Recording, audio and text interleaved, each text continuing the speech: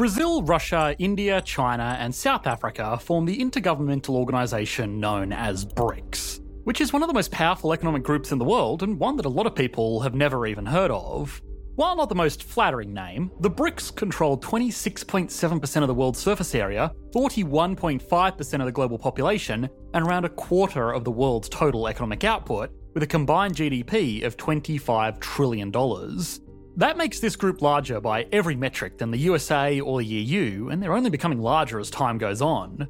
The BRICS members have announced plans to trade between each other more intensely. They've even spoken about introducing a common currency that could effectively shut out the West's control over this major group of trading nations.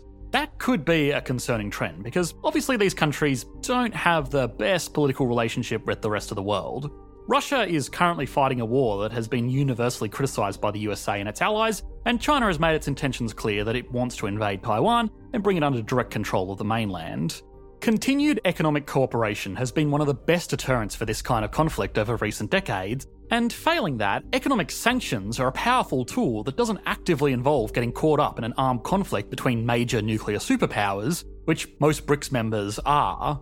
If these countries can form a trading bloc, or a trading brick, I guess, then not only could countries like the USA lose out on a lot of the global trade, which has been one of the key drivers of its economic growth over the past century, it could also mean that one of the economic trade-offs of military aggression will disappear, and there would be less standing in the way of these countries doing what they want. Of course, this is a worst-case scenario, but even if this group does only use its relationship to foster trade agreements, given its size and influence, it could still radically reshape the global economy. If nothing else, it's a really interesting case study into the dynamics of global economic cooperation, because one thing to remember about this group is that a lot of them don't even like each other. So, what is the economic goal of the BRICS group? Does it pose a threat to the countries not included in this group? And finally, is it likely to succeed?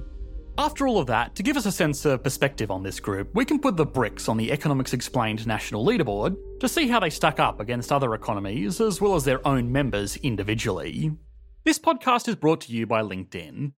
These days, every new potential hire can feel like a high-stakes wager for your small business. You want to be 100% certain that you have access to the best qualified candidates available. That's why you have to check out LinkedIn Jobs. LinkedIn Jobs helps you find the right people for your team faster and for free. It is built on the back of the world's largest professional network, so it offers unparalleled access to a vast pool of serious professionals across every industry.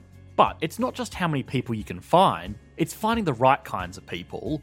LinkedIn shows your job to the right people, and then you have useful tools like screening questions to reduce that number down to a manageable list of only the most qualified candidates. And you can add your job and the purple hashtag hiring frame to your LinkedIn profile to spread the word that you're hiring and get more of the right fit by appealing to your professional network. The result of all this? You spend less time sifting through mismatched applications and more time interviewing and connecting with the right people to grow your business. LinkedIn Jobs helps you find the right candidates you want to talk to faster. Post your job for free at linkedin.com/EE. That's linkedin.com/EE to post your job for free. Terms and conditions apply.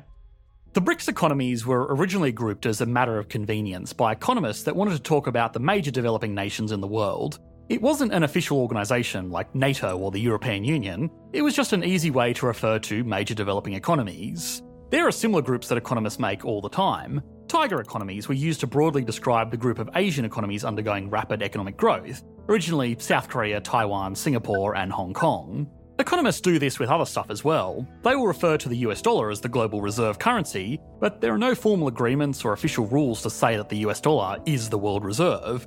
Countries do use other currencies for trade all the time, it's just that they use the US dollar the most because it's the easiest to work with and the most widely accepted. The difference here is that the BRICS countries, or originally just the BRIC countries because South Africa wasn't included yet, saw this grouping and thought to themselves that, hey, yeah, that's actually a good idea, we should team up. The first real mention of the BRICS group was in the early 2000s, but it wasn't until 2009 that the countries involved had their first formal summit in Russia, where leaders from the four nations met to discuss the global economic situation, reforming financial institutions, remembering that this was taking place just after the 2008 global financial crisis, and they talked about how their countries could better cooperate in the future. A month after the first summit, the BRIC nations announced the need for a new global reserve currency that was stable and predictable. Their announcement never directly mentioned the US dollar, but each of the individual countries had been critical of its dominance in the past. A year later, South Africa, a country that was also at the time developing quickly, joined the group and the country started arranging annual summits to discuss various economic objectives. One of the biggest projects rolled out since the group's formation was the establishment of the New Development Bank, most commonly known as the BRICS Bank. This is an organisation, a lot like the International Monetary Fund, which makes investments into developing economies to grow their economic output and hopefully, long-term, make them value-adding participants in global trade, which should, all other things being equal, make every country better off. Membership in the BRICS Bank is a lot more limited than membership in the IMF, which is basically made up of every country on Earth, apart from Cuba, North Korea, Monaco, Vatican City, Liechtenstein, and finally Taiwan, because mainland China won't let that happen. The BRICS nations also discussed plans to build out their own undersea optical fibre cables to link all of the member countries directly. This isn't such a big deal for Russia, China, India, and even South Africa, since they are all relatively close geographically, but it is a bit more of a challenge for Brazil, which is on the other side of the world and cut off from direct ocean access without going around the tip of South America, which is a big project. The countries have even pushed for the BRICS Games, which are kind of like the Olympics or Commonwealth Games, but only open to BRICS members. The general trend of this organisation is clear. They want their own Olympics, their own cable, their own IMF, and their own reserve currency. For the rest of the world, this kind of looks like assembling the Avengers of terrible human rights records. These countries wanting an alternative to existing global operations is an understandably concerning trend. The group is also open to more members as well. The UAE, Saudi Arabia, Iran, Egypt, Bahrain, Argentina, and Algeria have all formally applied for membership. A long list of other countries have also informally expressed their interest. Iran, Algeria, and Argentina formally applied after the Russian invasion of Ukraine, which sends a pretty strong message that two distinct economic teams have been formed around the globe. But in the interest of fair analysis, it's important to ask why they want to do this. Sometimes it's important to play devil's advocate on some of these global economic issues, and that's exactly what we're going to do here. All of these developments, in the broader context of moving away from dependency on the rest of the world, and specifically the West, and probably more specifically the USA, raises an obvious question. Why? Why do these countries want to be outside of the influence of everybody else? The obvious conclusion that people would jump to is that they want to be immune from sanctions and other economic tools that the West can use against them if they carry out their less popular geopolitical ambitions. If these guys can trade amongst themselves, they can get access to all of the shared resources and manpower of a massive economic group, so even if they are totally isolated from everyone else, it won't matter because between these countries they have almost all of the economic factors they could ever need. Now, it's certainly irresponsible to totally disregard that conclusion, but it's also not entirely fair. If the USA or Europe was totally dependent on using China's currency as a medium of exchange or reserve assets, they would probably want their own alternative as well. The demonstration of Russia being cut off from global payments networks showed a lot of countries that their reserves could be rendered useless if they did something that one country didn't like. Now, of course, invading a sovereign nation is not something that any country is going to do by accident, but if it can happen to Russia, there's nothing to guarantee that it won't happen to anybody else, and any responsible government would want to make sure that they have some kind of redundancy in place. As for things like undersea cables directly connecting all of the BRICS countries, that was primarily motivated by the revelation that the US National Security Agency was intercepting data that flowed through US territory.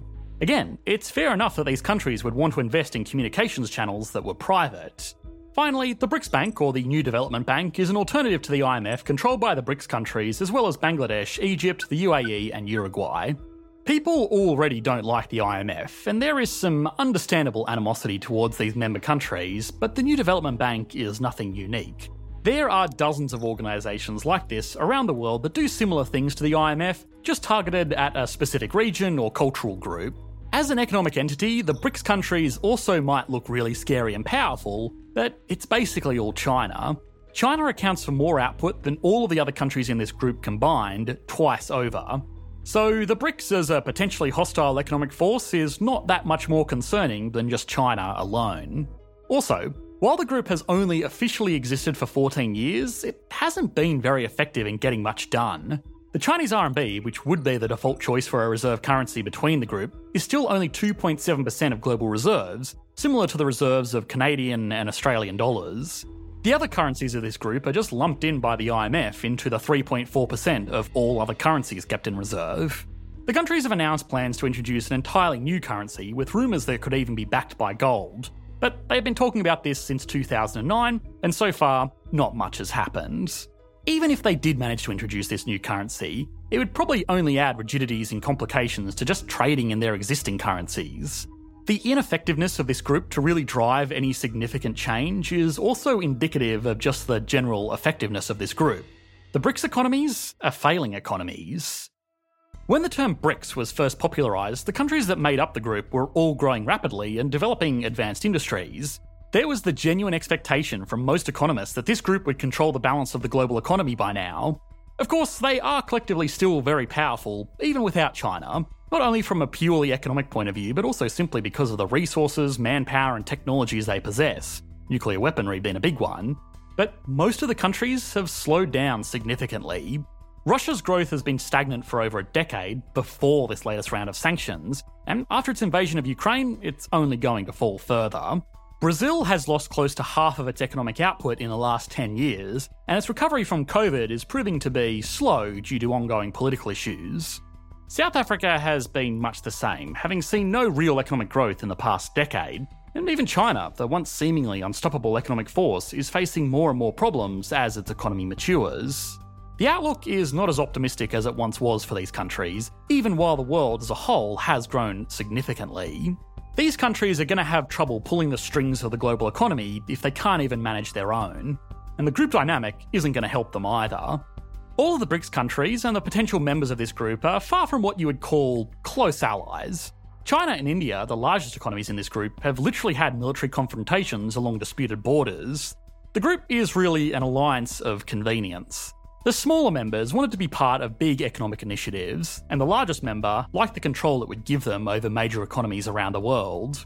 As newer initiatives have conflicted with the goals of the BRICS, it's pretty consistently been the BRICS initiatives that have not been prioritised.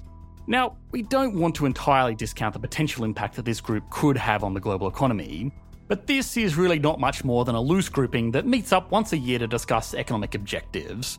The only reason it gets any attention over the dozens of other similar organisations is because of who the members are.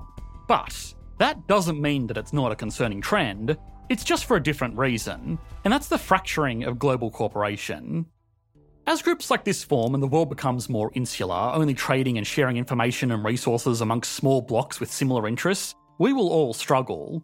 Global trade and global output are almost perfectly correlated, and the reason that countries like the ones in the BRICS group were able to develop their economies so quickly is because they had access to the global economy. Building an economy from the ground up is very difficult when you have to do everything from scratch. It's still very difficult now, but it's a lot easier when foreign investors can come in and give countries access to modern technology and infrastructure, and then be a customer for their outputs while they develop their domestic markets. We have already covered this process in a lot of our recent videos, so as always, I don't want to repeat too much here, but the trend of countries becoming more self-sufficient for whatever reason will make this all much more difficult, and long term, that will slow down global economic growth. BRICS are not the only group pushing this. The global pandemic and escalating trade tensions means that most countries and companies are looking to onshore and simplify supply chains where possible, but redundancy often comes at the expense of efficiency and opportunity. India is one of the most promising economies in the world today because of its huge population of relatively well-educated and English-speaking people that can provide skilled offshore services in the international language of business. Getting grouped into an organisation directly opposed to some of its biggest potential customers could hurt its future growth and the growth of the economies that would have benefited from those services. It's not realistic to think that all countries will get along all the time, but economic cooperation has been one of the greatest tools for global peace in the last century. Anything that wants to reverse that trend should be cause for concern, even if the intentions of the group themselves are totally innocent. Okay, now it's time to put BRICS on the Economics Explained national leaderboard. Even though they are not a single nation, or even a tightly bound economic union like the EU, ranking them against other economies should give us all a sense of how big of a threat the BRICS really are. Starting as always with size, the BRICS have a combined GDP of $25 trillion, which makes them larger than the EU, and even the USA by some margin. The group without China has an output of $7.5 trillion, but collectively they get a clear 10 out of 10. That GDP though is spread out over nearly half of the world's population, which means that despite their impressive collective size, the average resident of a BRICS country only produces $7,800 in output every year, which is significantly behind the global average. This average is brought down primarily by India, which is the most populous and poorest country in the group, but the group as a whole can only get a 4 out of 10. Stability and confidence is not great, not within the group or outside of the group. Russia has been widely sanctioned, Brazil is in the midst of a political and economic crisis, China is fighting trade wars, and India is fighting with China. As a group, they do have some advantages with having each other to rely on for resources and trade, but they still can't get more than a 5 out of 10. Growth has been very strong, thanks again largely to China, but also assisted by India, that more than makes up for the turbulence in the other economies. But because we are looking at this group as a whole, they still get a 9 out of 10. Industry is very strong for these countries. China is the workshop of the world, Russia and Brazil are rich in natural resources, and India has the largest workforce in the world. South Africa is also there. All jokes aside though, it would be unfair to give the group anything other than a 10 out of 10. Altogether, that gives the BRICS an average score of 7.6 out of 10, which shows that on average they are better together based on these totally arbitrary measurements. Thanks for watching, mate. Bye.